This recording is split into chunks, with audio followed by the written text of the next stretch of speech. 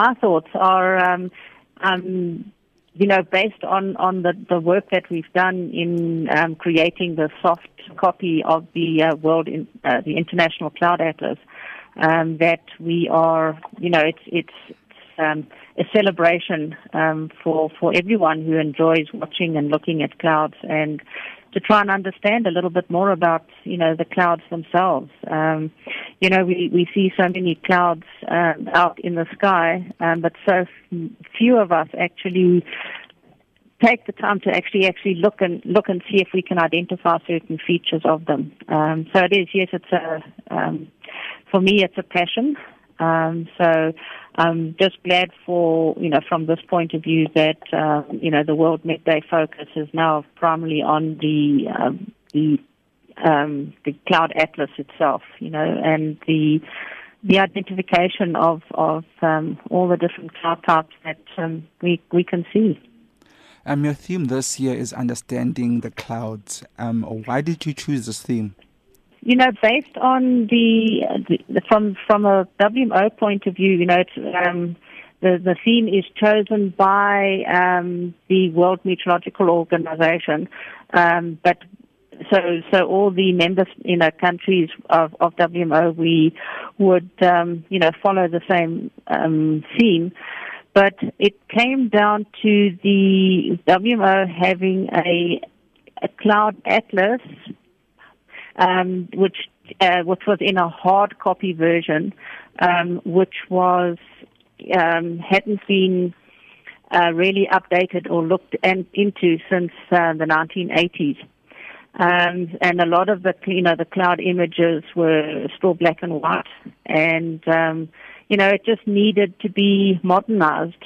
And the query came through as to the feasibility of it from WMO, and it was agreed that the WMO would put together a task team from different specialists in clouds from around the world's meteorological weather offices, and we, over a period of 3 to 4 years, we've been revising the text, and we put out a worldwide request for photographs to be submitted.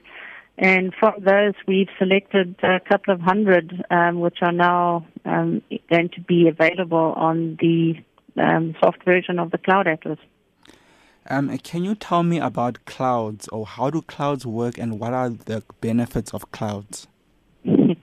All right. Clouds are an indication of moisture in the atmosphere. So it's actually moisture that has condensed to form clouds. They form at different levels, so you get different cloud shapes and cloud colors. You get clouds that are smooth and uniform, and sometimes those clouds are very shallow in cloud depth, but others can be quite deep or their cloud depth can be quite large. And when that happens, rain is possible from them. One also gets the other type of clouds, which are the vertically growing clouds, which are referred to as your convective clouds or your cumulonimbus clouds. And these are the ones that generate the lightning and thunder and the thunderstorm activity that we are prone to here over, the Gauteng area. Or the northeastern parts of the country, dominating it in the summer.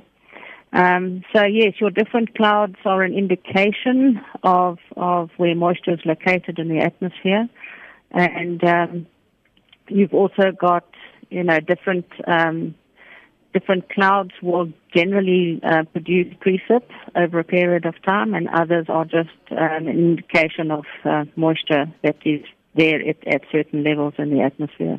So I take it that we get our water from clouds. That's right, yes. All the water that we have comes in the form of either liquid or frozen precipitation.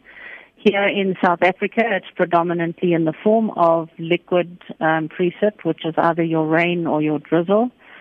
And occasionally we do get the frozen forms, which is hail, which comes from your thunderstorm clouds, or snow during the winter months. And then can you tell me about the international cloud atlas that you guys designed? Well, the whole process took around about 3.5 years. There's about 8 of us on the team from different countries from around the world.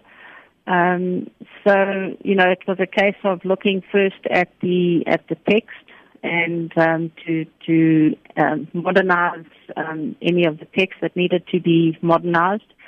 So it's reading through the manuals.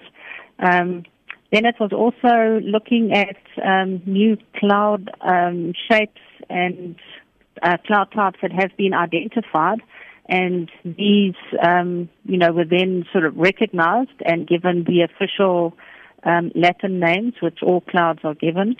And then the request came through, to everyone worldwide to submit cloud photographs, and then it was a process to develop or to actually assess the different cloud photos. And then there was part of the group was doing the selection of the imagery. And then on the images themselves, they then had to be annotated, which is you have to look at the various, when you're looking at a cloud, when you go onto the website itself, you would be able to look at certain aspects of the cloud and click on certain aspects, and it will indicate what you're actually seeing. So it's not just a picture you're looking at, it's an informative picture that you're looking at. In between all of this, we also had the people from the Hong Kong Observatory who was willing to host the actual website and to maintain it. I think it's hats off to their web team who've actually put everything together and, listen to the rest of the team with all their different comments as to, things, how to improve the look and the feel of the actual website. So it's been a long process, Lebo.